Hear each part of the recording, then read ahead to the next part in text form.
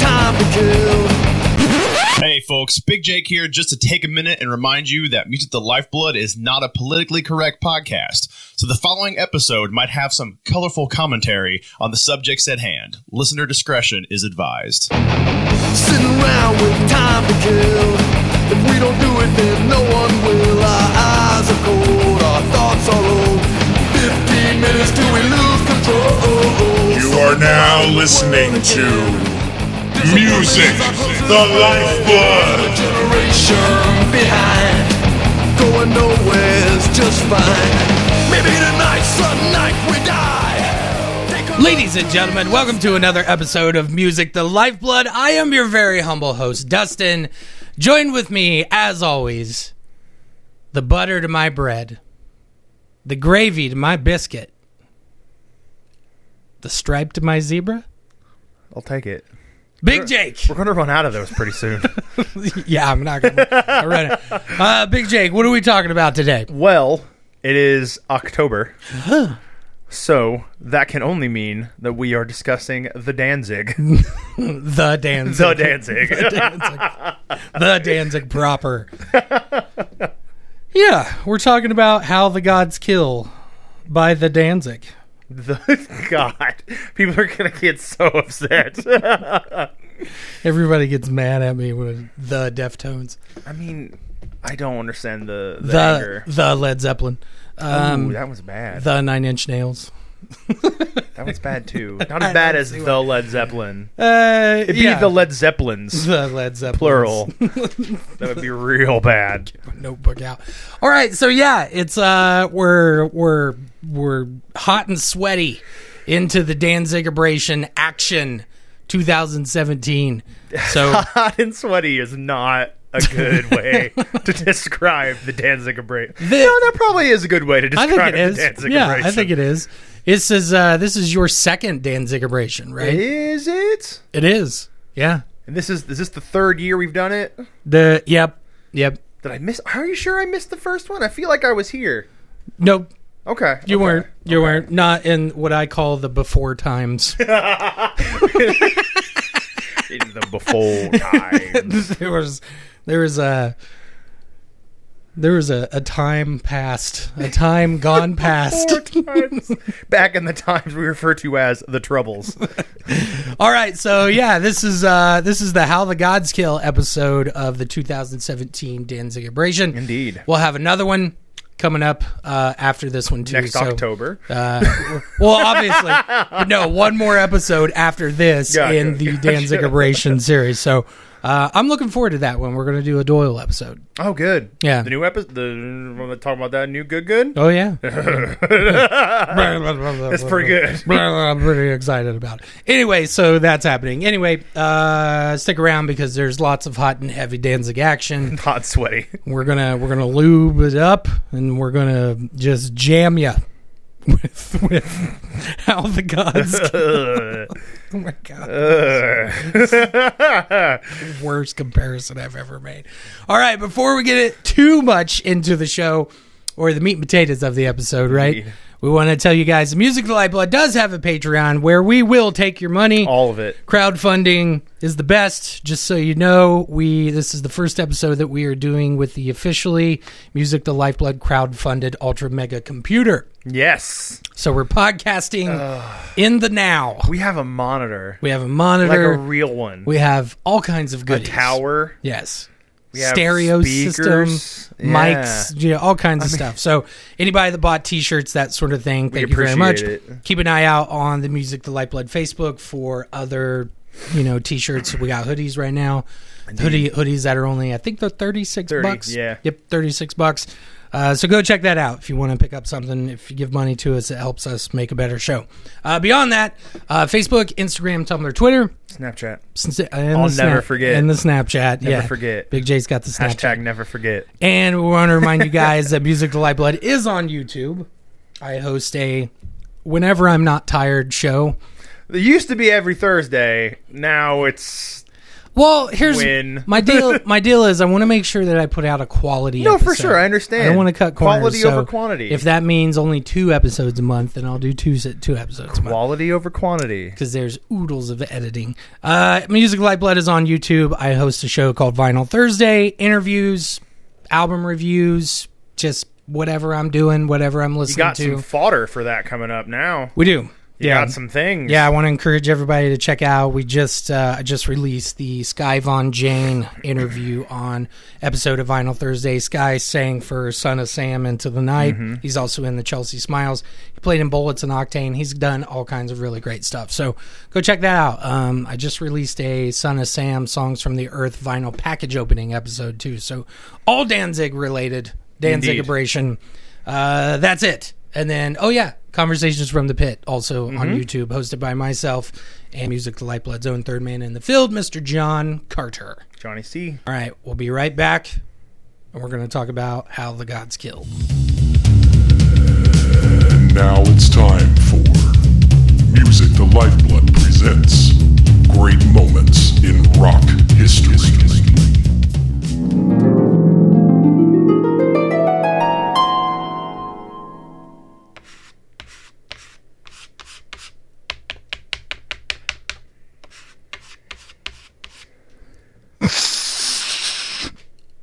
James, we should do some shows with Danzig. Yeah.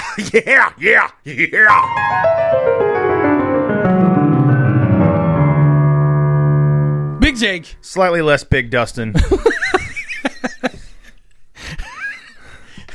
Am I mean, I'm taller than you. I'm ready for it every time. We're getting into. We've gotten into this pattern, right? So I know what you're going to say. So I'm having something ready every time. Okay. How the Gods Kill. It's an album. You are new to this album. I am new to this. Okay, this is every October. Every October is Danzig Abrasion. Woo! And then behind the scenes, it's teach me everything about Danzig. Because I know very little. How the Gods... Okay, everybody, real quick. Think about Danzig. Yeah. You picture something from the How the Gods Kill era. That's how... Do I? Well, not you. Because you know what I imagine. Yeah, well, it's such a rich vein. Yeah. It's a very prolific period for the band. It is... What I think is in mass considered like the quintessential Danzig album. I mean, from what I've heard so far, I would agree. Mm-hmm. And I've heard yes, Danzig. I've heard, Danzig. I love this album. Boner. It was like it's way less electronic than what comes later, and it's yeah. I'm going to say this right now. It's way less gothic. It's way less avant-garde. There's not. Okay. Yeah, the electronic thing does happen later in Danzig, but it only happens realistically, really in an overt way with one album. I mean, that's fine. It sounds like 9 Inch Nails. Black Ass is Devil. Yeah.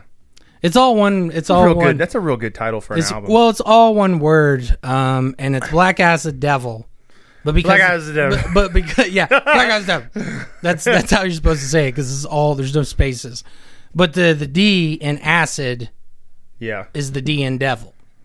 Oh, yeah. And so Black Acid Devil.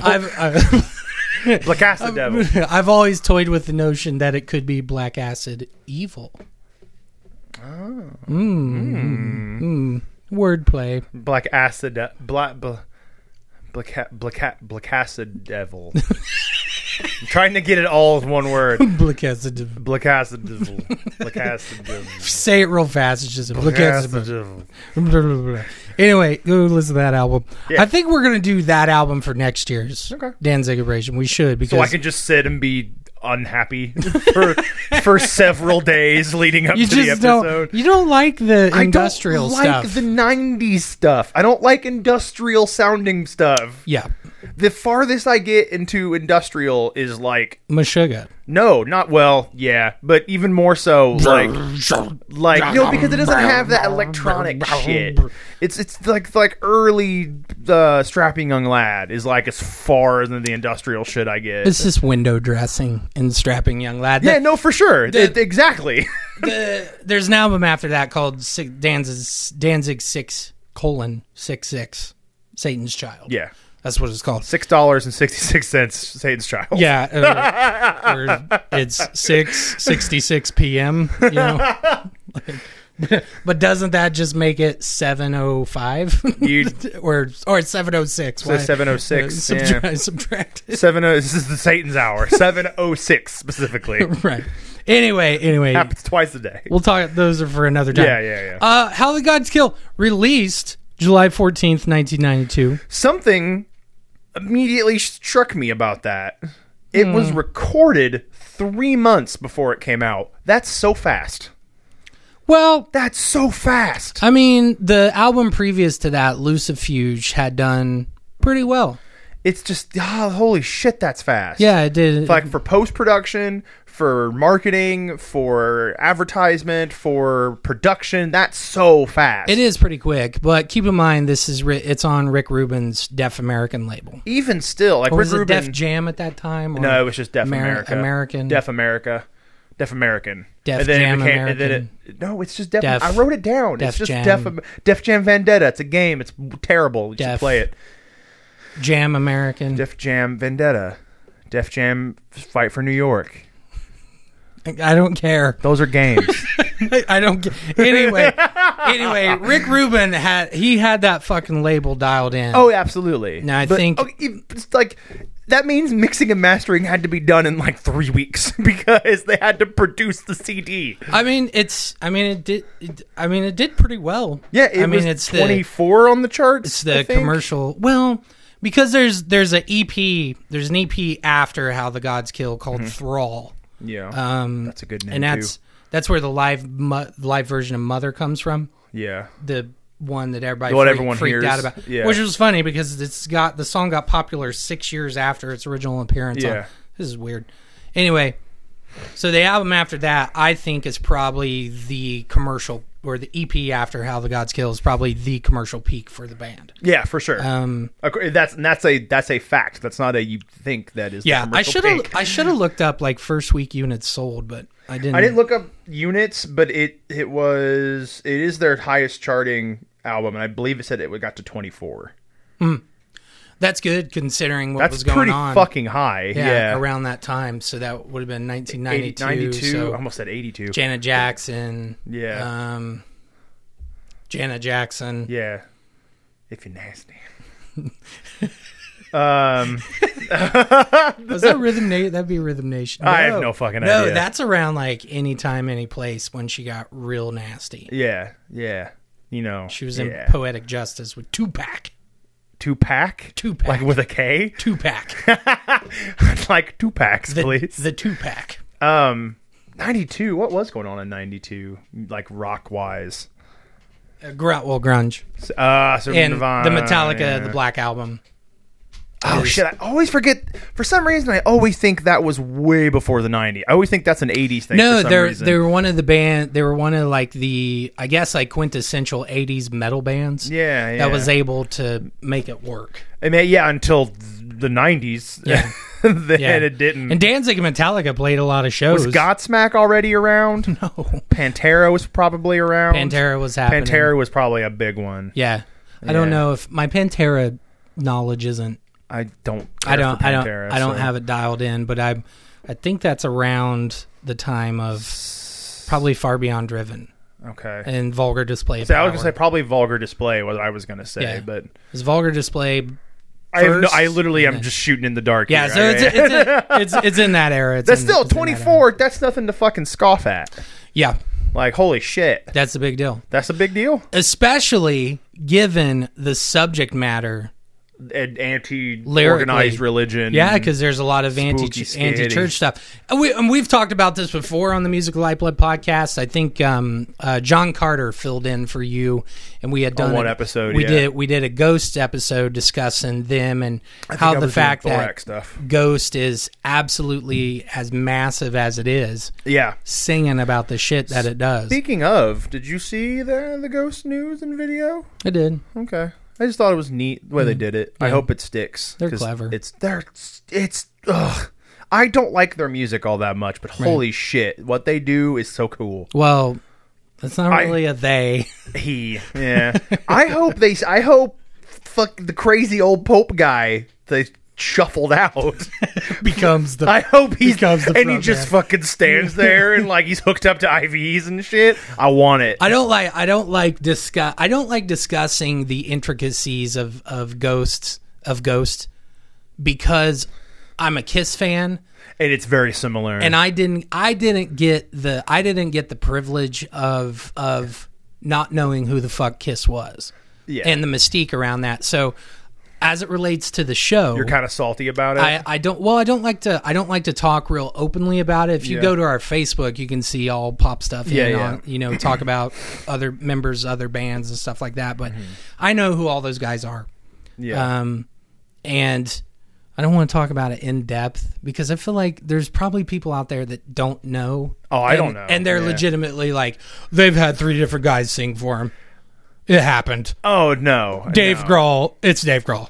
You know what I mean? I wish it was Dave Grohl doing anything, but it's probably I mean, he helped him record some shit. And he played drums on a song. But all right, anyway. Okay. Danzig. All right, so 1992. The cover. It's fucking Giger. It is. Meister und Margarita. Yeah, that's the title of it. It's Master and the Margarita. Yeah. Master and the foofy alcoholic drinks. It's delicious. Interesting thing that's Giger. That painting was from 1976. Yeah, they bought it and used it in mid-70s. Yeah. Well, Giger actually altered the painting. Yeah, because it had a big fucking hard dick on it. Mm-hmm. Yeah. They covered it up with the Danzig dagger. And they say that, but I don't see it in the album art anywhere. I see a snake. The dagger? I don't see the dagger in the album art. Yeah, you got to open up the art. Oh, okay. Because I'm like looking at the album cover, like right here. I got it pulled up, and I'm like, I don't see any dagger or erect penis. in the CD in the jewel case. Yeah, it's a CD gatefold. It'd be funny. It's a vinyl term. Anyway, no, I know. I didn't. I assumed it came out on vinyl. I assume you have this on vinyl. I don't. Oh no, the only Well then, the jewel case. No. The gatefold, the insert. Of the jewel case. Right. Yeah, it's a 6-panel. Gotcha. 6-panel one, so it's a bigger picture. And it's pretty neat. I always, Geiger's. He's had bands use his art. Absolutely, yeah. He's done Electric Light Orchestra, I think, or maybe it's Emerson, Lake and Palmer. It'd be funny. Really? It'd be funny if Geiger did an ELO cover. Evil woman. Just a real fucked up cover. It's like, that seems odd. The Dead Babies landscape is pretty interesting. That'd be neat on an ELO cover. Anyway, all right. So Deaf American. Yeah. Obviously. If you don't know who Rick Rubin is, Rick Rubin co-produced it with Glenn Danzig. Rick Rubin has a nasty habit of not showing up. Rick Rubin, when he's the producer, however, has a legacy of good things, though. Good things and bad stories. I think, as it relates to Rick Rubin.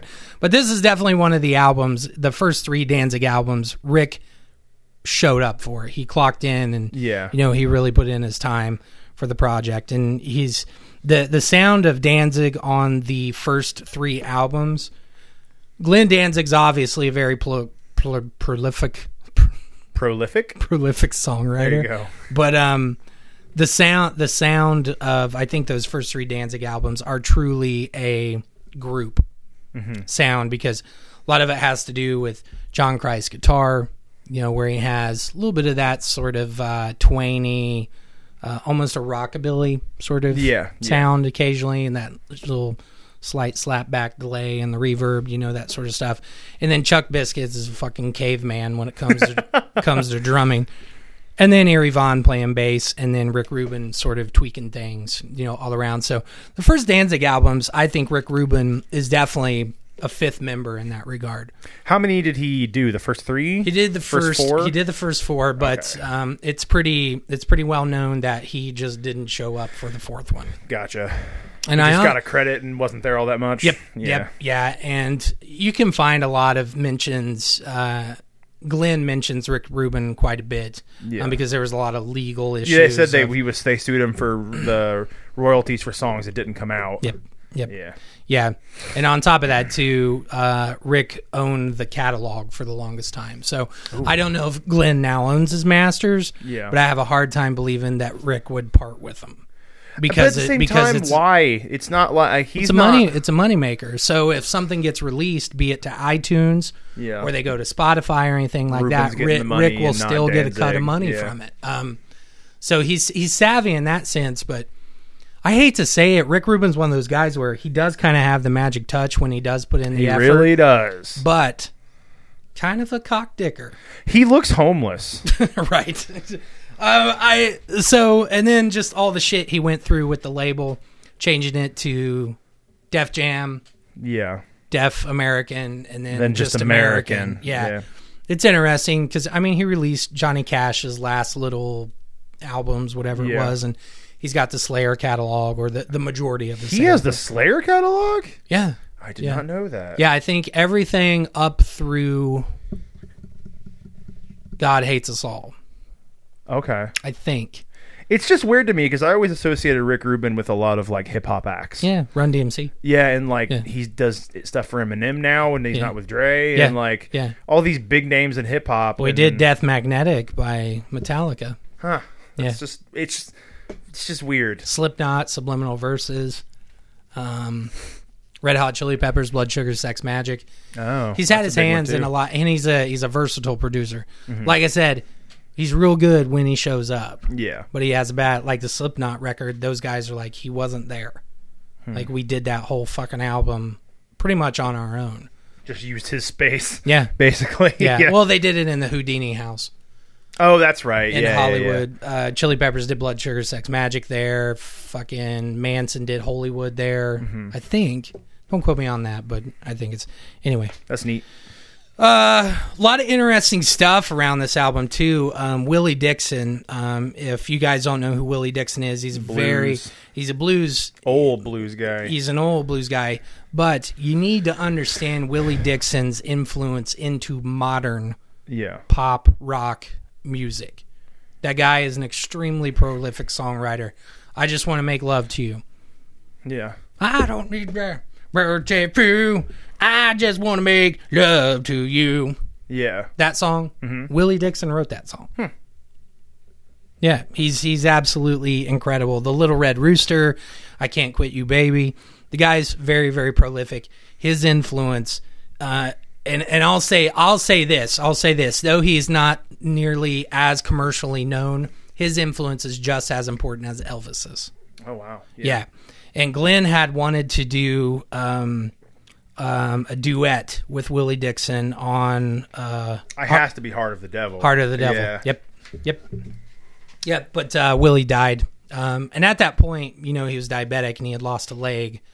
Oh, gosh. Within probably, I think somewhere around 5-10 years prior to his death. Yeah.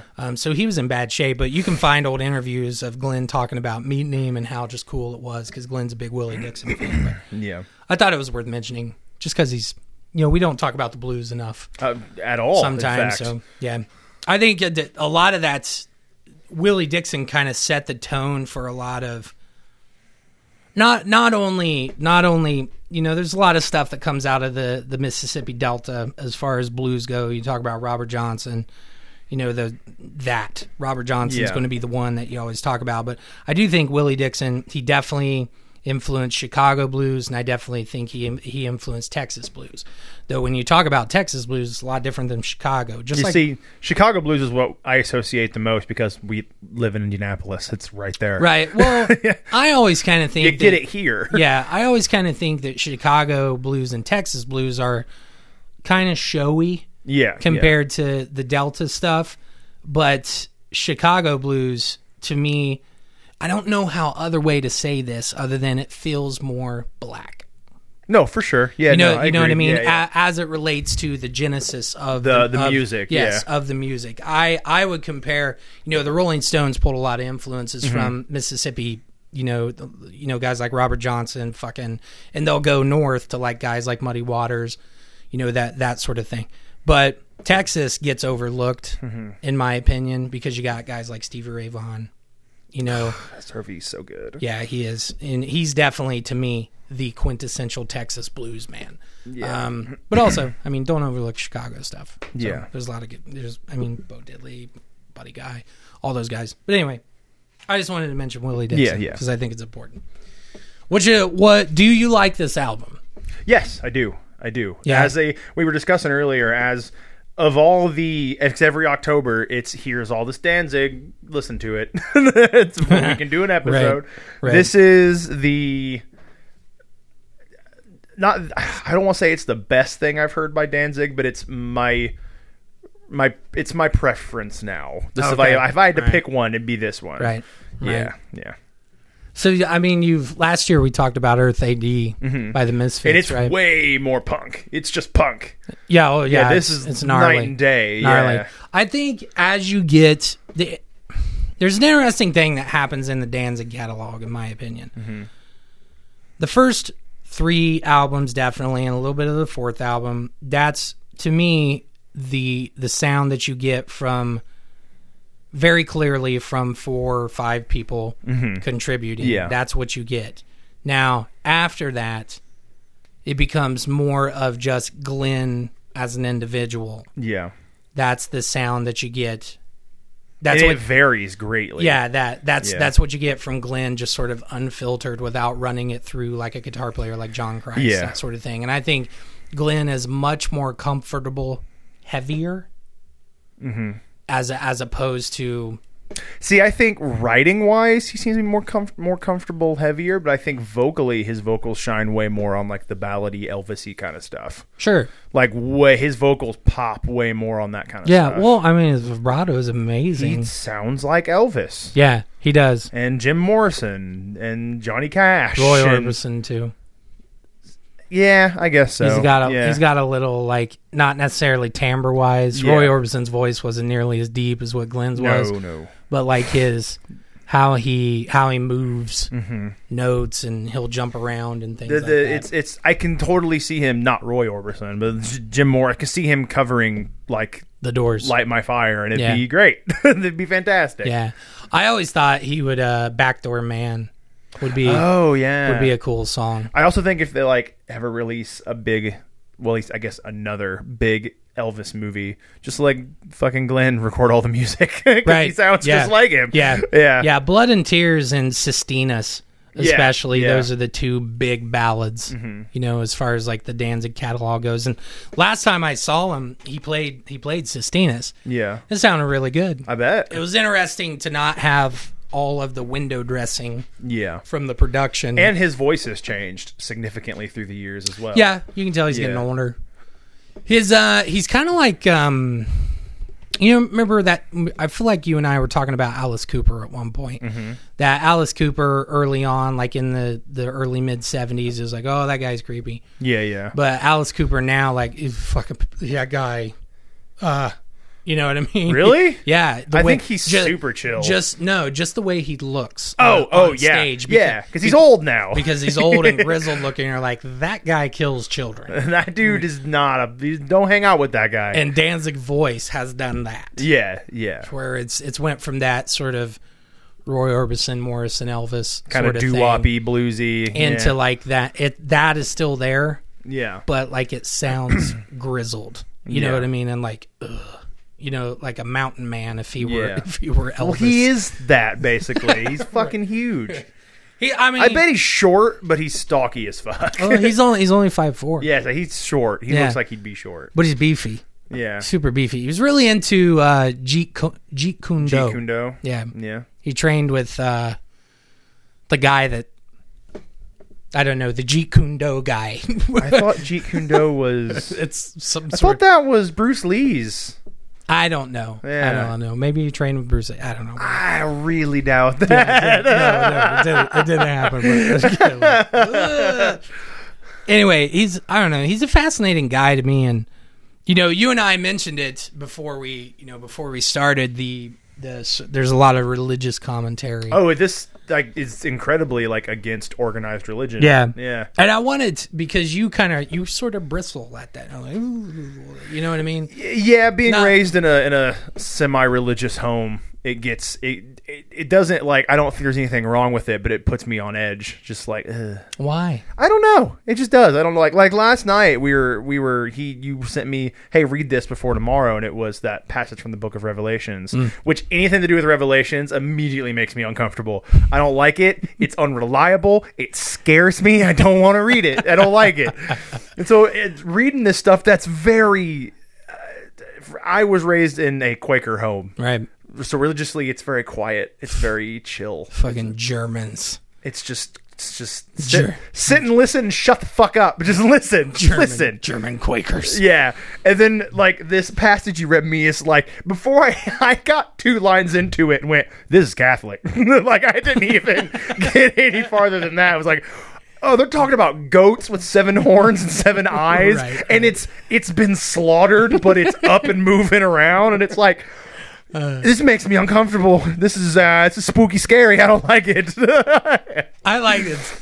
It's funny that this is Catholic. Why? Because it's fucking scary. Because I feel guilty.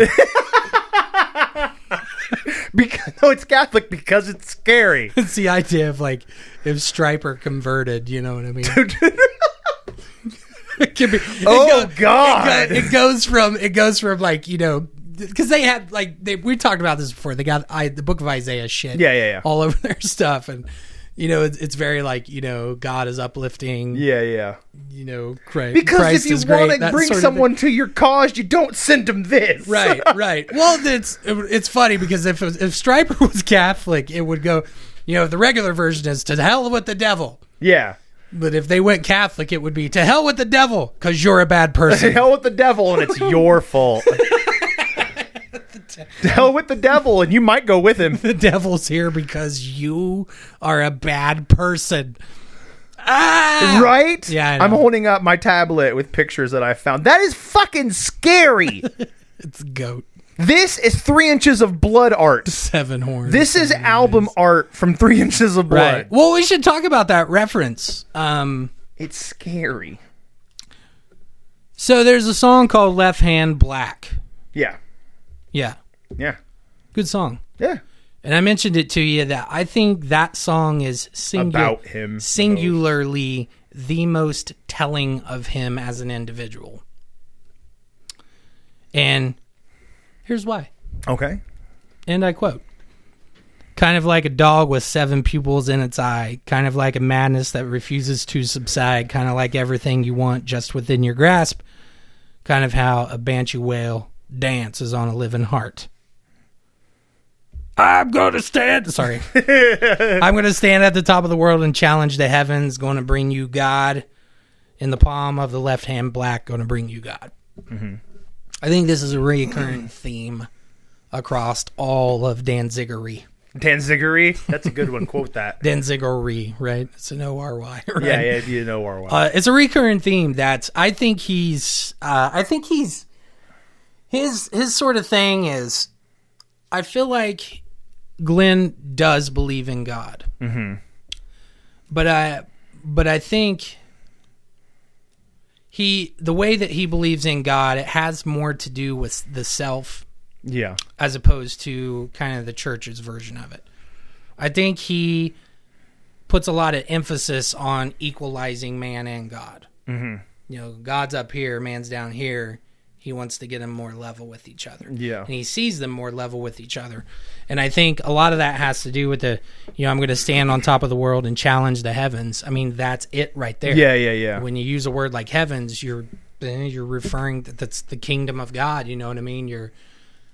I don't believe, there's also what you're trying to shove down my throat sort of thing. And I think it's fascinating. There's a little quote in the inside of the Danzig 7 album, E Luciferi, and I'm paraphrasing here, so don't if I get this wrong, but they don't believe in a god, but I want to get it right. Okay. Hold on. We'll look it up. I'm going to look it up because I don't want to mess this one up. He talks about Lilith a lot too. Yeah, he talks about a lot of like deep lore of like demons and hell and a lot of that stuff that's like biblically there, but you got to dig. All right, keep him busy. Oh, okay. Hey guys. There's Dustin left, and I'm here trying to keep you busy. He does this to me a lot. A lot of times it gets edited out because I'm not good at it. I don't know if you noticed. So how are you? You look nice today. How are you? Is that a new shirt? I feel like that's a new shirt, or maybe a new haircut. Oh, God. Talking to imaginary. I mean, I'm talking to the audience directly. Right. Okay. All right. All right, I'm back. All right. No one panic. Jake doesn't run the show. I don't, thank God. All right, here it is. They worship neither a god nor even a demon, but a dead man. Is that lyric laid on top of a half-naked lady? Yep. Good. That's a quote from Celsus, by the way, so I wanted to make sure that I got it right. But anyway, you can see the sentiment of that. Yeah. You know what I mean? That, to me, is a theme that's always reoccurring in all of Danzigery. All of it. You know, just the idea of religious, I guess, symbols or archetypal players in religious history and stuff like that you can find. I think his sort of MO has been that you can find more in common with them on a human level than you can with them without them at a godlike level. So this is cringy in here. What?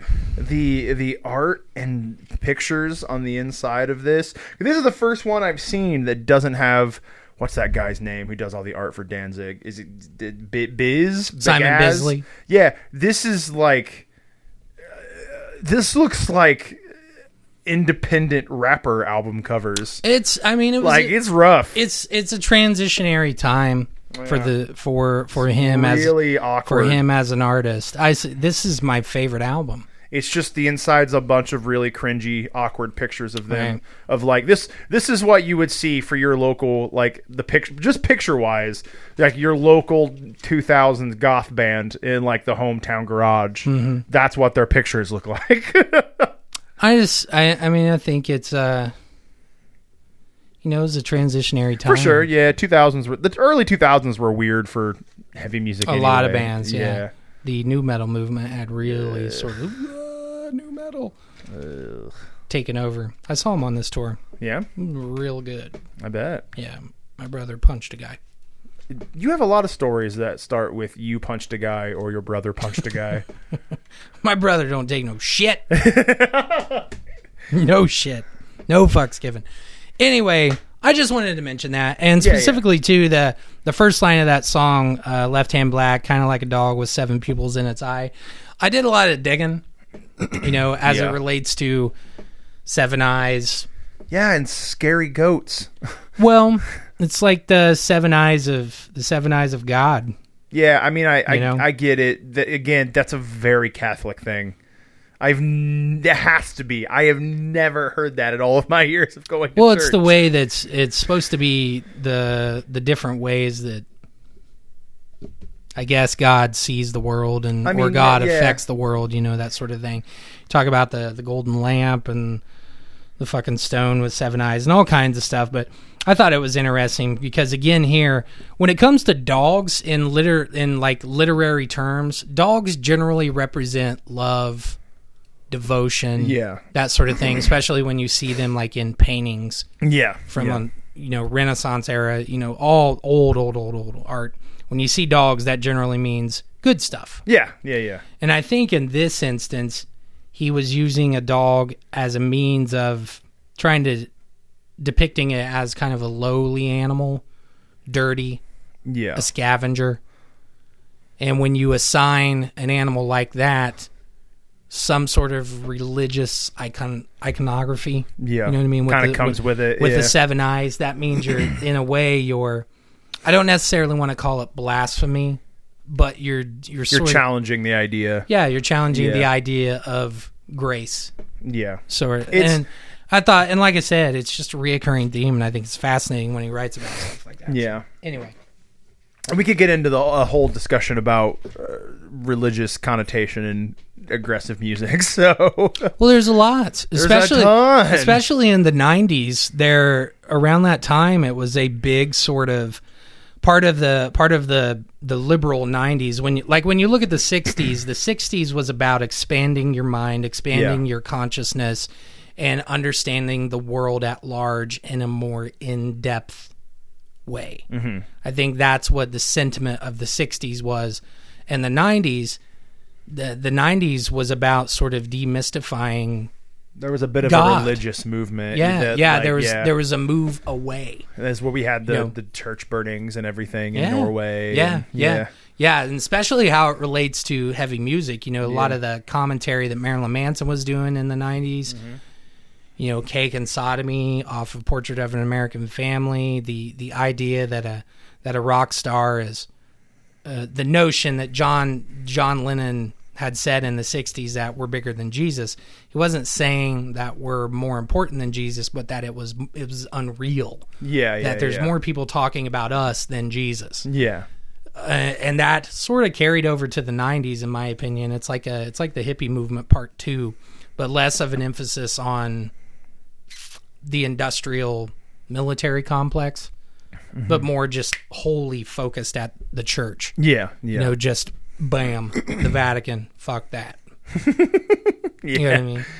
And realistically, in the 90s, because we're talking about Pope John Paul, when you see fucking Pope John Paul in the Pope Mobile, driving through Vatican City. It was real showy. That's like, it's way too big of a deal. Chill. You're chill, dude. And the as far as topics like abortion being talked about constantly, the gay community starting to come out en masse, that sort of thing. I think that was sort of the 90s, that we're moving away from this leftover. Well, every generation has a movement. It's just, they do. Yeah, absolutely. But I think a lot of it had to do with the moving away from and getting out from underneath the thumb of evangelism. Yeah, I think that's what it had a lot to do with. And Glenn has a lot of poignant commentary, especially for that decade.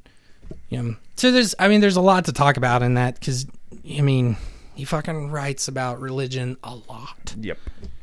Demonology, Christ, it's all over. It's all over everything he's done. Yeah. He's very, very critical. Even just in his artwork and stuff is always very it's pushing evangelical and demonic. And, it's pushing the notion of blasphemy. Yeah. Oh yeah. And I think one hand, there's an element to it that it is about shock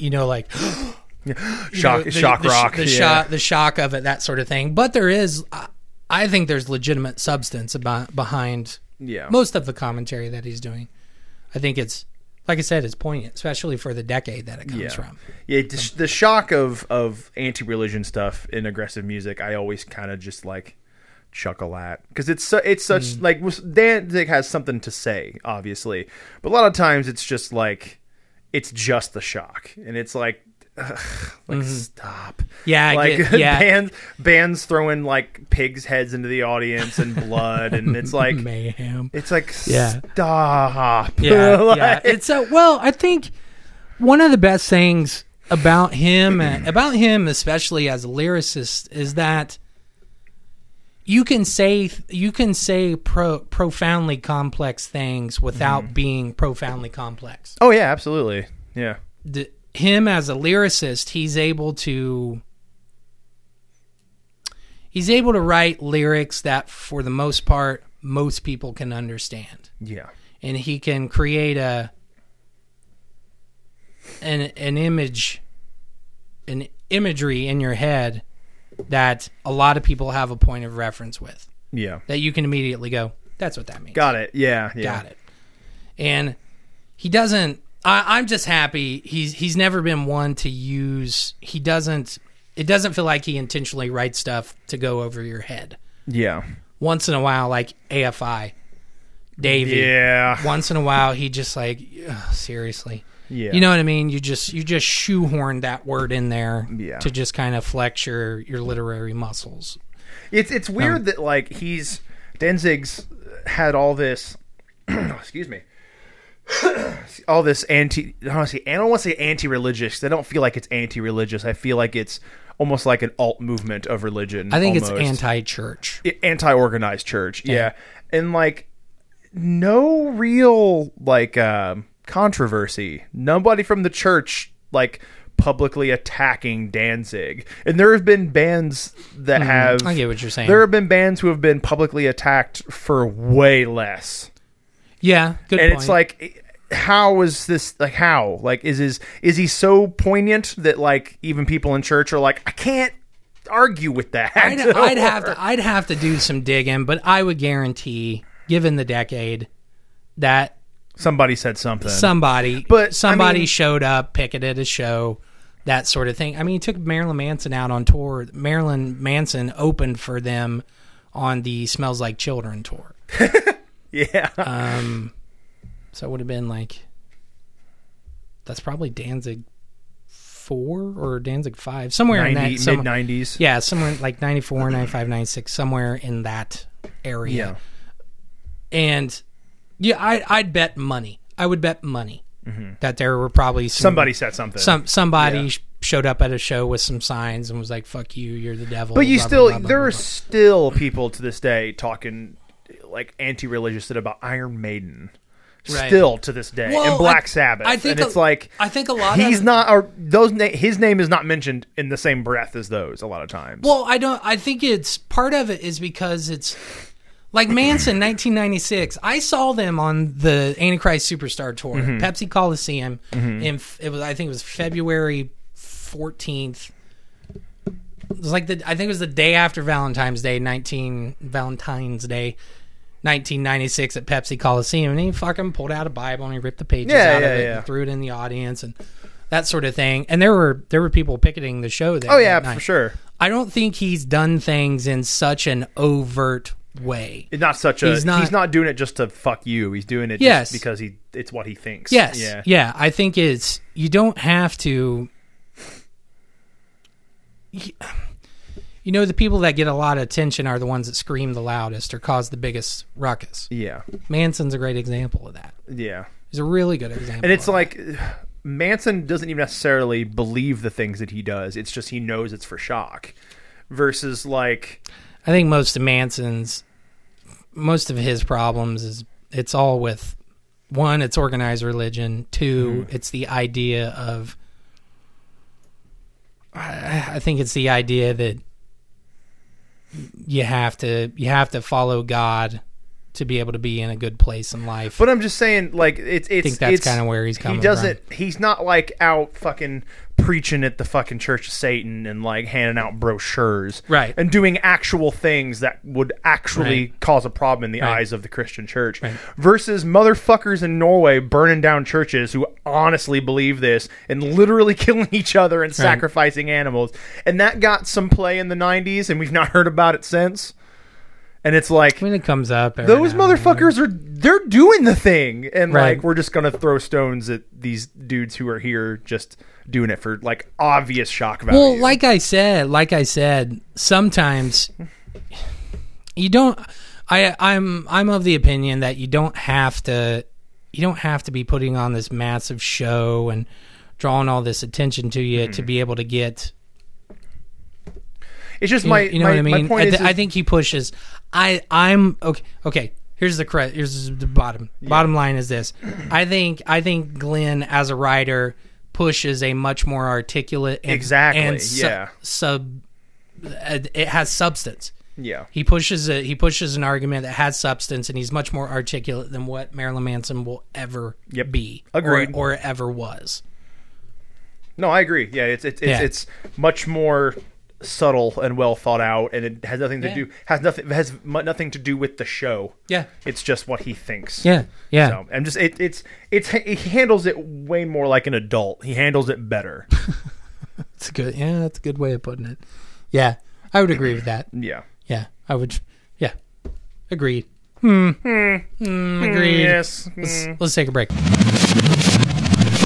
Hey, what's up, motherfucker? This is Dustin from Music the Lifeblood. Are you on Instagram? Do you like that shit? Well, guess what? So is Music the Lifeblood. Just search Music the Lifeblood. You can check out pictures of my record collection, and you're going to get random pictures of Haggis the Wonder Mutt, the official Music the Lifeblood dog.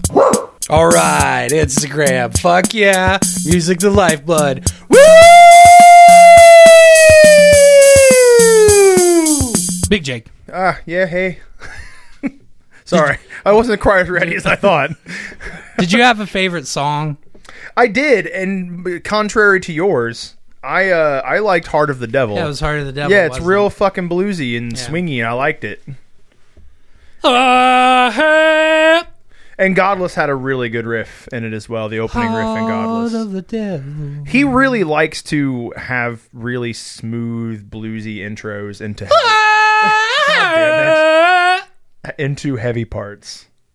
Heart of the Devil. He really does the back and forth thing. He does. He really likes the cold open dynamics. Yeah. Dynamics. Yeah, that was the song that was going to be with Willie Dixon. Yeah. That was the plan. You know, I don't know if I really like Bodies. That's the song that I always go back to. Are we letting them hit the floor? I find Hey. Anytime I can make you make that noise, that was mission accomplished. Anytime I can make you go like mid-sentence, just drop off. Just deflating. Just sandbag the shit out of you. Yeah, I like Bodies. Yeah. This is a bass heavy album.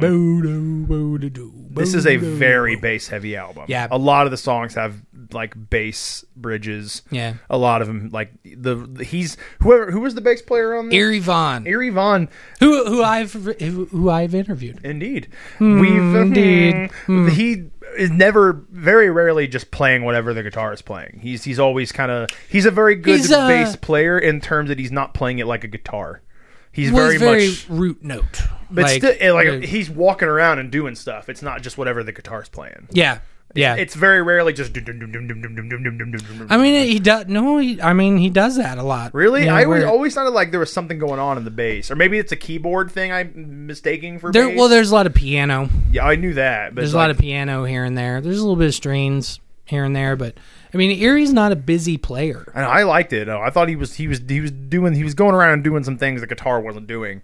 A lot of times, that's my... Well, like on Bodies. Yeah. You know, my biggest beef with a lot of bass players, and particularly in metal, is that they play it like a guitar. They just play whatever the guitar's playing. Yeah. And I like some deviation from that. But that's also the pot calling the kettle black, because I'm not good enough as a bass player to do that. So I usually just play what the guitar plays. Iron Maiden. Yeah. So, like, it's real... Like, Lamb of God is one that's real bad, like, in terms of that particular problem. He's just like a third guitar player. It's just lower. Well, they're up tempo constantly. Yeah. It's... But even like you get into weird stuff, like up into like Brain Drill and even some Cannibal Corpse stuff, where it's just like, or there's just like chords going on. It's like, that's so fucking cool. Well, I think Erie kind of just. You know what key it's in by what Erie is doing. There was a couple things I heard. I'm not sure it was on this album now that I mentioned it. It may have been one of the songs you showed me from the later stuff, where Danzig was just singing over top of the bass line, and I'm like, I'm not convinced that bass line's in the same key. There was a couple things that was like I'm like struggling to listen to it and finding the key.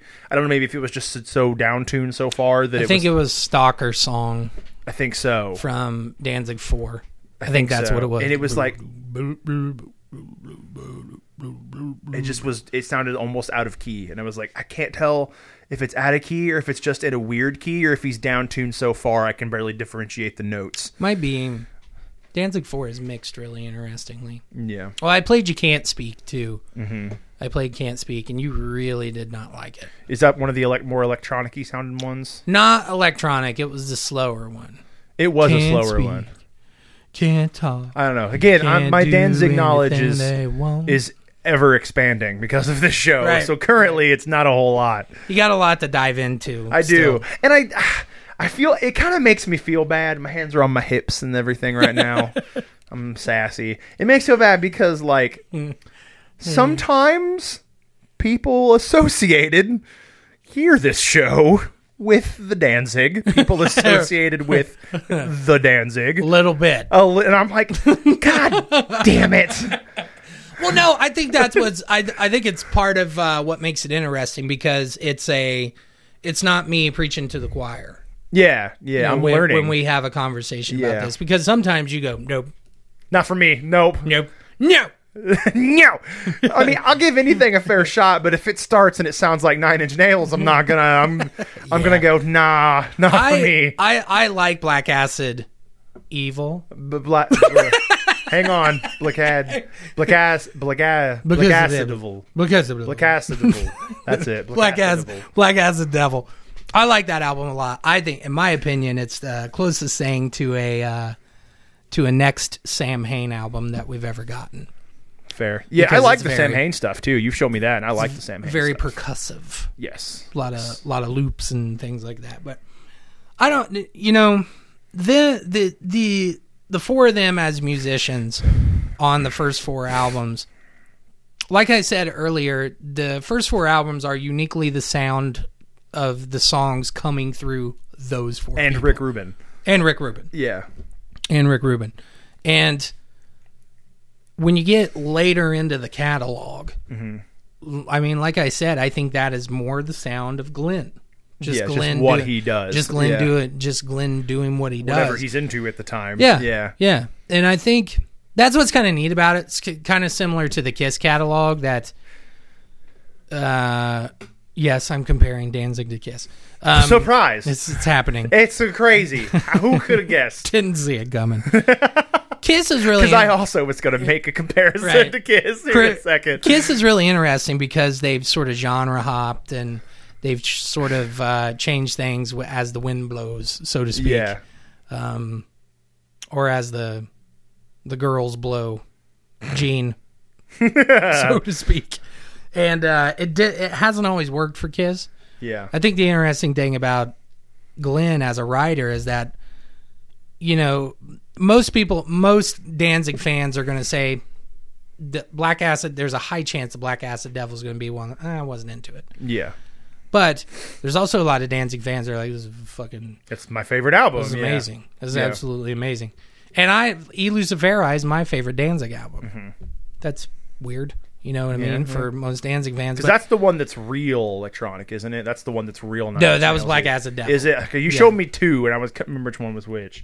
Satan's Child has a little bit of that window dressing. $6.66, Satan's Child? Yes. Yeah. Or 706. 706, Satan's Hour, Satan's Child. 706. Satan's Child has this sort of middle period to Danzig, which I think is Black Acid Devil, Satan's Child, Elusiferi, and Circle of Snakes. Yeah. Those are sort of like, what does it go? Golden, bronze, silver. Golden, bronze, silver? No. Golden, silver, bronze. Okay, so. And sometimes platinum's above gold. Is it? Yeah, sometimes. When do you get to diamond? Never mind. I don't know. Right, so yeah, that's kind of the Bronze Age of Danzig, and I'm okay with the vast majority of it. I'll admit I listen to Black Acid Devil the least, but I still listen to it on a pretty consistent basis. Yeah. Serpentia, great song. You know, I think what was that? It sounded like gunshots outside your home. This is not a bad neighborhood. That surprises me. It's not. We get a lot of hookers 2 blocks that way. Yeah. Anyway, I think post Danzig 4, that is uniquely the sound of Glenn. I'm really reaching for this metaphor, but I want this joke, so I'm going for it. Is Glenn Danzig Give me a minute. I got a workshop. Give me a minute. I want the right words for this. Do you want a diagram? Or No. You roll with it. I'll get there. Is Glenn Danzig the Vinnie Vincent of Danzig, where he's going unchecked? No, I don't. No. If unchecked, he's left to his like avant-garde post-electronic desires. No, I don't. I think he's. I get it. So I was really reaching. That's a joke only we would make. Yeah, you know what I mean? yeah. No. I don't think he's like just sort of maniacal. I'm gonna, do what I do just to fuck with people. I don't think. Mm-hmm. I think when he did put out Black as the Devil, I think he was legitimately invested in it and interested. And, that was where he was at the time. And exploring that aspect of music, that sort of thing. At the end of the day, he's a Black Sabbath fan. Yeah, you know what I mean. So it's going to be like a guitar-driven, rock. Yeah, this particular album is real. Like it's borderlines on like hair metal once in a while, and then it like jumps. Then it like comes back into the realm of like doomy, Danzig-y, creepy stuff. Sure. But like that guitar tone is fucking just. I got this 5150 and I got plugged an HM2 into it, and I'm gonna rip real hard. Like that. Well, I mean, a lot of that has to do with what John Christ was doing. I do think that though, obviously, a lot of the Danzig stuff was running concurrent with the end of hair metal and 80s metal. Yeah. You're into the Guns N' Roses kind of stuff. Yeah, I think it sort of sufficiently pulls away from that. Yeah. To where, it really does. It's very like you hear it. You hear the leftovers kind of. Well, it could be the sort of trappings, the production trappings of the day of Rick Rubin. Yeah. But which is funny because Rick Rubin did fucking Slayer. You know what I mean? So it makes sense. I mean, even tone wise though, on those Slayer albums, a lot of times it's like that tone is bright. It's not always like the metal tone that we think of today. Yeah, it can be. I don't agree with that when it comes to South of Heaven. Seasons in the Abyss. Seasons in the Abyss to me has much less gain than what you would traditionally associate with Slayer. See, I think just personally from like hanging out with a lot of tone junkies, that if you're just trying to get as much gain as you can out of things, like that's usually less applicable and frowned upon than trying to hunt for a tone that you like. Mm-hmm. I'm not a guitar player. I have shit gear for the sake of just having something to play through, and I just turn my gain up and throw on my HM2, and I'm like, that'll work. Like that's the easy way. It works for some people. I don't know. Rick Rubin's real interesting from a tone standpoint. Yeah, the tone on this album is good. Yeah. Well, that's why it varies. I think How the Gods Kill too is, especially at that time in rock, early '90s stuff. The idea of album rock had just fucking went out the window. Yeah. By that point, you don't have bands writing like these big sweeping opuses like Dark Side of the Moon or Tommy, fucking Quadrophenia, fucking Pinball Wizard.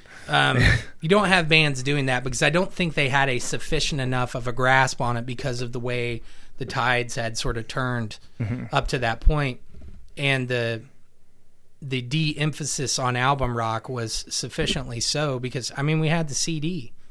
You know what I mean? So the CD changed the way that people started to enjoy music because it literally no fucking effort to skip a song. Yep, click. Yeah, you're done. The reason album rock works so well is that bands were cognitive of the fact that this side is going to be 20 minutes. Yeah. So you gotta think of it's gotta flow and be consistent. Realistically, how often did a kid in like 1976 get up, walk to the turntable, and skipped? I don't want to listen to the ocean. Probably not often. That's not easy to do. You know what I mean? Like when they're record. listening to Houses of the Holies, like I want to skip the ocean.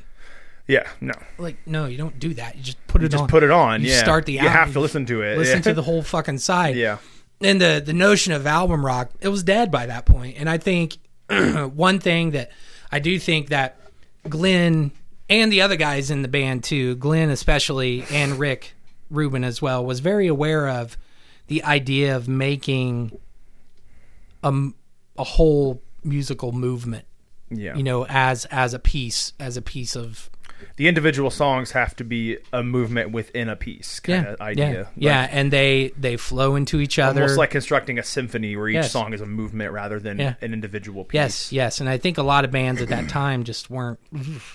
Yeah. You know what I mean? Especially the heavier bands. I mean, like a album like Rain and Blood.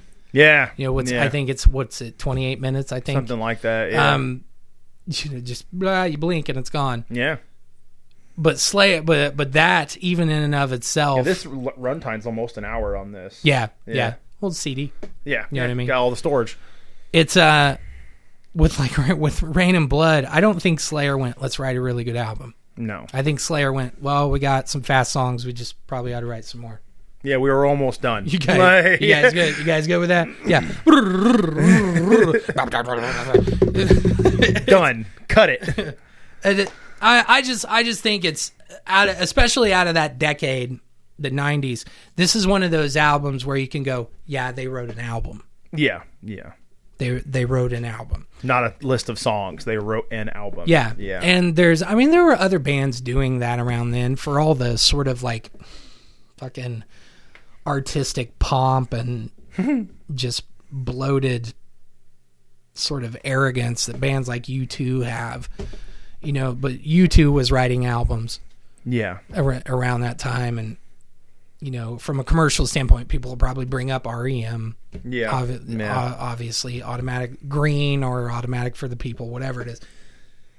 There were other bands doing it, but I don't think enough of those bands had a good enough grip on it. Yeah. And how the gods killed. That's how it. Yeah.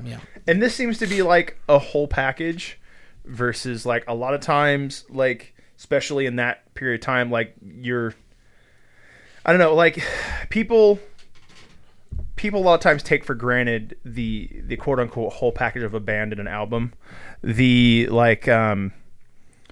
This, whether you know anything about Danzig or not, if you saw that on a shelf, you go, whoa.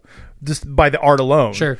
And then, like, the marketing aspect of becoming Sam Hain to Danzig, like, that name is recognizable, so they're using it. So even if you don't know Danzig the band, like, you might know Danzig was in the Misfits. Like, that album art's fucking sick as fuck. I'm gonna pick it up. Yeah. Like, the recording quality's good. Yeah. Recording quality on this is better than a lot of other bands at that time in heavy music. Because it's got the quote unquote garage quality was like a thing that was popular again. It has there's reverb on the drums. Yeah. That's common. There's fuzz on the bass. There's some reverb on the guitar. They're not doing handheld vocals. No. That sort of thing. So that stuff in and of itself, the very basic sort of foundation level, I don't want to call them tropes, because tropes implies that it's a negative thing. Yeah. But the sort of foundational must-haves for a rock album like that, they hit all those buttons. Yeah. So they've wrote, which essentially over time, because we're talking about 25 years. Yeah. This is the 25th anniversary of How the Gods Still. That's how an album becomes timeless. Because it sounds a certain way. Yeah. You hit all the marks. Sonic Temple by The Cult. Dark Side of the Moon by Floyd. Fucking Dark Side of the Moon still sounds good. Sticky Fingers by the Stones. Or Beggar's Banquet. I mean, whatever you want to do. Back in Black by AC/DC. All of those albums, there are similarities. But they're all the aspects come together to make a complete product. Yeah. You're not looking at any aspect and going, well, this needs this and this needs this. Like, right. I feel like a lot of bands today, like, they just want to write songs and cut an album and they don't worry about the rest of it. Right. And it's like you have to think about your because people, either there's two things. Some guys just want to write songs, and some guys think it's art. It's art. Take it for what it is. It's art. It's like, no, to be successful, you have to think of your band, your image, your album. Everything is a product, and you have to have everything in toto to make it work and have a legacy. So, in toto. You and I have picked up each other's isms. We really absolutely we've have. Picked up each other's isms. Yes, we really have. Ow. Socio-political. In toto. Absolutely. It's a duster. Fuck off. It's only the hardcores are only good. They're the only ones that are going to get the joke. It's funny you bring it up because me and Hannah right now, my girlfriend, are playing a game called Red Dead Redemption that takes place in the Old West, and there's a duster you can get, and I put it on, and she's like, "You should wear that trench coat," and I just like fucking stopped. It's like, "You mean that duster?" And she's like, "I'm not calling it that." I'm like, "It's a duster." Nope. Not gonna happen. So what's the historical? What's the when we think about this era of Danzig? What do we think about? I don't know. I feel like it's just what's the impact? I feel like it set the tone for a lot of. I think it set the tone for quote unquote the underground, because this is a quote unquote underground album that is somewhat commercially successful, fairly commercially successful. And a lot of these underground acts, this would be a good goal of this is what we want to do. This is coming from, because the Misfits are so weird because they weren't huge when they were around. They got bigger. They weren't a band anymore. Part of it's because of this. Because of this. Yeah. And they were gone before they were successful. And this is that, but they were still a thing. Everything was still around. Well, I think it's the idea that it's sort of a subversive notion. Yeah. You know what I mean? Where it hits the high water mark. Yep. That's that out. This is that album, and sufficiently so. This era of Danzig is what really cemented the fan base. Yeah, yeah, and it's an epoch. It's an epoch of time that fans that come on after the fact can go back to and go, yeah, I like that period. Yeah, me too. That's amazing. Yeah. So.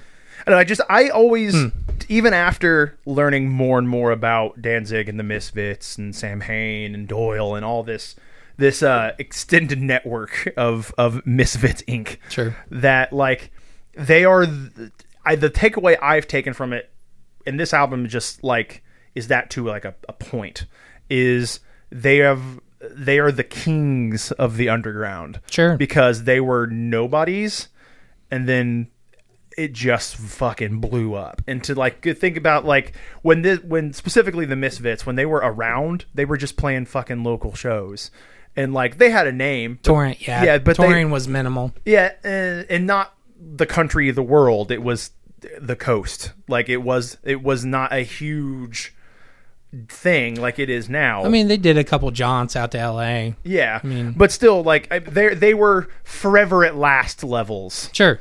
And then now they're 40 years later, they're headlining one of the biggest fests in the United States. I think, and they haven't played together in 30 years. Right. Yeah. Well, they're doing another show at the end of the year. Yeah, it's the weirdest story.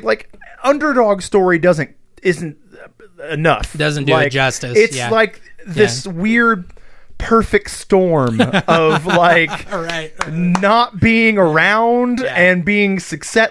What the how? Well, I think this would be if my first band when I was 15 that was called Oddly Enough was just all of a sudden massive. Tomorrow was our first shitty album we recorded in a buddy's garage, just blew the fuck up out of nowhere. $1,500 for a CDR, Yeah, and 6 of them exist. Right. It's just that. I think a lot of that. I think a lot of that has. Okay, this is going to be a long answer. Okay. So I got a bunch of stuff to touch base on.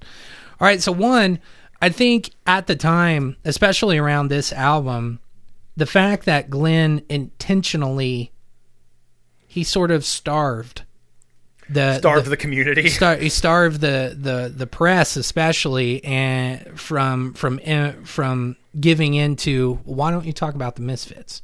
Yeah. No. That was then, this is now. Yeah. It literally said that. Maybe he was playing that long game. During yeah, well, playing that end game. Well, I think there was, in my opinion, I think there was some soreness. Oh, I'm sure. About things. Yeah. And I think a lot of the soreness, one, had to deal with the fact that that Jerry and Doyle, at the end of the Misfits, they were in a position, they weren't making money off of the band. And Glenn was sustaining himself because of the mail order. Yeah. So Glenn was able to do it, but to be able to get Jerry and Doyle to do it around that time, it wasn't going to happen. So Jerry and Doyle were pretty set on working in their dad's shop, Pro Edge. Yeah. They're the ones that make Pro Edge razor blades. Yeah. That's what Jerry and Doyle did. And they did that all the way up through the Misfits reunion and through the 90s, the Resurrection era. Yeah. And that's how he makes his guitars. Because they had a metal shop. Yeah. And I think Glenn kind of looked at it as I worked really fucking hard on the Misfits. And you guys didn't give a fuck about it the first time around. Yeah. So why should I? Why should I? No. This is what I'm doing now, and it's better. Yeah. I think that's how Glenn felt about it. Now, say what you want about Jerry and Doyle's motives for wanting to work in there, for wanting to do that as opposed to going out and, playing shows constantly with the Misfits. But income's income, man. It is, live. Yeah, and I get it. 100% get it. But you, on top of that, you put Sam Hain, where Sam Hain reached the pro level. Yeah. They were able to do it. Yeah. They were able to do it. And a lot of that, I think, came from the momentum of the Misfits. Oh, yeah, for sure. Because all Glenn has to do, he's doing the mail order for all the Misfits back catalog. Boom. There's a new band on the order sheet. Yeah, and I mean, like, Sam Hain, what's this? Yeah, and I mean, like, look at it right now. We're supposed to be discussing this Danzig album. We've been on a rant for like 10 minutes about the Misfits. Well, here's I think it's relevant though. You ask, well, look at them, because they've lasted for decades and decades and decades without doing anything. Well, I think a lot of it has to do with the fact that Danzig, the band, they got massive. Yeah, they were fucking massive. They were opening for Metallica on the Black Album tour. Yeah, no joke. That's enormous. That's fucking enormous. That's huge, mega level. Did they open for Metallica the whole tour? Not the whole tour, but there was a lot of, when you go back in the press, there's a lot of, they're the next Metallica. Really? There was a lot of that. Oh, when I interviewed Erie a couple of years That's ago. funny, because he was probably way older than the guys in Metallica. Probably a little bit. But 10 years older, probably. Erie's, well, I mean, he was 28 in 1983, I think, so. I guess not. Yeah, not that crazy. But because people would say, well, can you want to talk about the Misfits? No. Yeah, no, I'm not doing it. But even still, what I mean? like that, and it causes that click. Oh, why? Yeah, but even still, I gotta go find it out, and then boom, fucking Legacy of Brutality gets put out. Well, Collection 1 and 2. Well, hold on, let me get my timeline right. Yeah. So 80, late 82, Earth AD, 80, 81, Walk Among Us, Static Age didn't come out until 97. So 92, around that time, that would have been Collection 1 and 2 and Legacy of Brutality. Those are both, all three of those are comp albums. Different sessions, different releases, that sort of thing, where it's all in there. And when you get something like Collection 1 and 2 released, people are like, oh, cool, sweet. We get all the Misfits stuff. Up to that point, that was pretty much everything from the Misfits. Yeah. You're just not getting multiple versions of the songs. And he just sort of puts that out quietly. Yeah. And doesn't talk about it a lot. And then Legacy of Brutality comes out. Erie, Vaughn, and Glenn did a bunch of redubs, kind of redid the album. That gets released quietly on the side while Danzig is happening. And Danzig's at, they're doing press. They're talking about what's going on with Danzig's at the word. Every time it comes up, do you want to talk about the Misfits? Nope. Not going to do it. Like we said, it creates that why. And it creates a hunger. Yeah. It creates a hunger, and then all of a sudden people start fixating on it. And I don't necessarily think, like you said, was he playing the long game?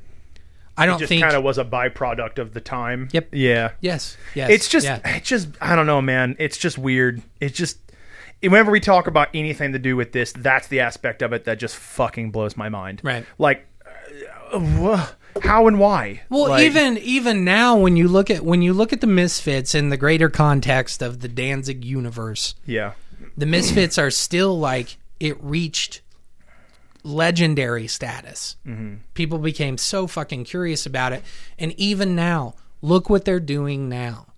They're not touring. They're doing these one-off shows that is ensuring payoff. That what got things to this point is still working. That's what they're still doing, and that's Glenn just self-limiting. Yeah, going, okay, I'll give you a little bit.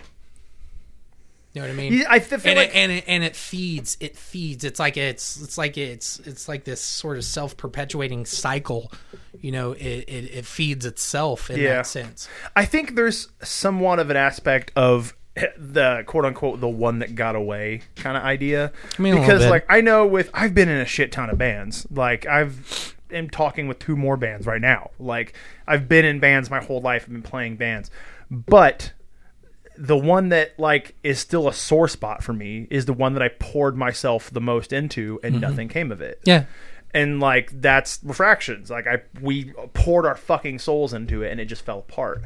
And I feel like there's a bit of that with it too, where it's like we've talked about getting back together and seeing what works, and it's like it's never gonna be that again. Like as much as I want it to be, like I think there is a part of it that's just almost like it's not gonna be that. So let's just not. Like it's there's something I think they all, because I'm sure they're pouring themselves into the rest of their music. I mean that's just it's what happens as musicians, but like there's always that one that you're like, this is the fucking one. This is the one I'm gonna fucking do it. This is the one.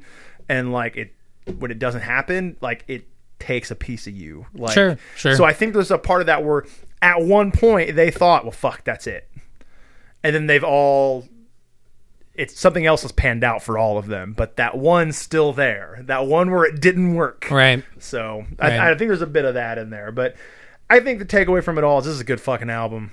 This is a good fucking album, and I enjoy it. And that motherfucker sounds like Elvis. He does. I like it. He sounds a bunch like Elvis. There's a part of me that I almost wish he would not have gotten into the metals and would have gotten into something that would have gotten him noticed more, because I really think he would have taken off even further. I don't think it doesn't make sense for him. When I keep referencing this interview, go listen to the interview I did with Erie Vaughn. Erie's got a lot of interesting things to say, but Erie brought up the fact that when they were doing Danzig 4, because there's stuff on there that was way different than what they had done on the first 3 albums. Yeah, that everybody was like, "What the fuck is he doing?" Yeah, I mean, what's he doing? And Erie said, "I thought it made complete sense. He's going back underground. Yeah, he lived in the underground for the longest years, for the longest time. He's comfortable there, and he did what he did. You know, like you look at Black Acid Devil, that's what he did. He said, "Okay, I don't like the air up here. Going back under." Yeah. And it absolutely makes sense. Yeah, I mean it's. Yeah, and you think about it in the career, the greater career, the perspective of it, that you know he went from Misfits playing halls and theaters and places like that. Sam Hain, halls and theaters, places like that. Yeah, played the fucking like the Metro, places like that. CBGB. Yeah, and you get to Danzig, and we start doing nationals. So we're doing sheds, and all of a sudden we're doing stadiums, and then we go through that big spike, and then we go back down to bigger theaters, halls, stuff like that. He spent more time in the halls and theaters than he spent in the stadiums. He's comfortable there. Yeah, that's what's worked for him, and he knows that it's able to. Well, you can sustain. Yeah. From this, that sort of thing. So how it relates to the long game, like we were talking about, he's comfortable at that level, and he knows it can work. He's I know how to do this already. He's developed a business model that he knows, okay, this will work. We'll be successful. It'll be fine. That sort of thing. So, the greater context of the album, it's obviously, like we said, the commercial peak. Mm-hmm. That and Thrall, the EP after that, they're huge. They're huge at that point. But what's neat about that to me is that they reached a level that it was able to sufficiently carry them through. I guess it carried him through what I think you could best call the lean times. Yeah, you know what I mean, but he was still able to retain his audience. I think that's what's fascinating about this album. So it's agreed. Album rock. It's got lasting impact, etc. It's all there. The whole package. Yeah. So. Feels like we're rapping. Yep. Yeah. How the Gods Kill. How the Gods Kill. Probably harshly. Without mercy. I think of Zeus like tearing someone in half. I went to Odin. Oh, Odin. Because Odin is a war god. They're all war gods. Zeus is kind of bratty. Yeah, Zeus is a shit. He is. Yeah. Fuck you, Zeus. Like Zeus is like Odin's little brother. Right. I just want to be Odin. Odin's so cool. I could throw lightning too. I don't like Hermes. Jerk. I bet Zeus in college had like a popped collar and like doing keg stands and board shorts, and he rode a longboard and thought about hit on high school girls. I'm gonna get some roofies. Yeah. Use the word strange. Want to get some strange. Oh my God! Stop. Yeah, hitting on freshman chicks. Freshman high school chicks. Zeus is the worst. Anyway, all right, go listen to How the Gods Kill. Indeed. That's another episode of Music the Lifeblood. Rapping Music the Lifeblood. Something old, something new. What are you listening to? Happy Danzig celebration. No.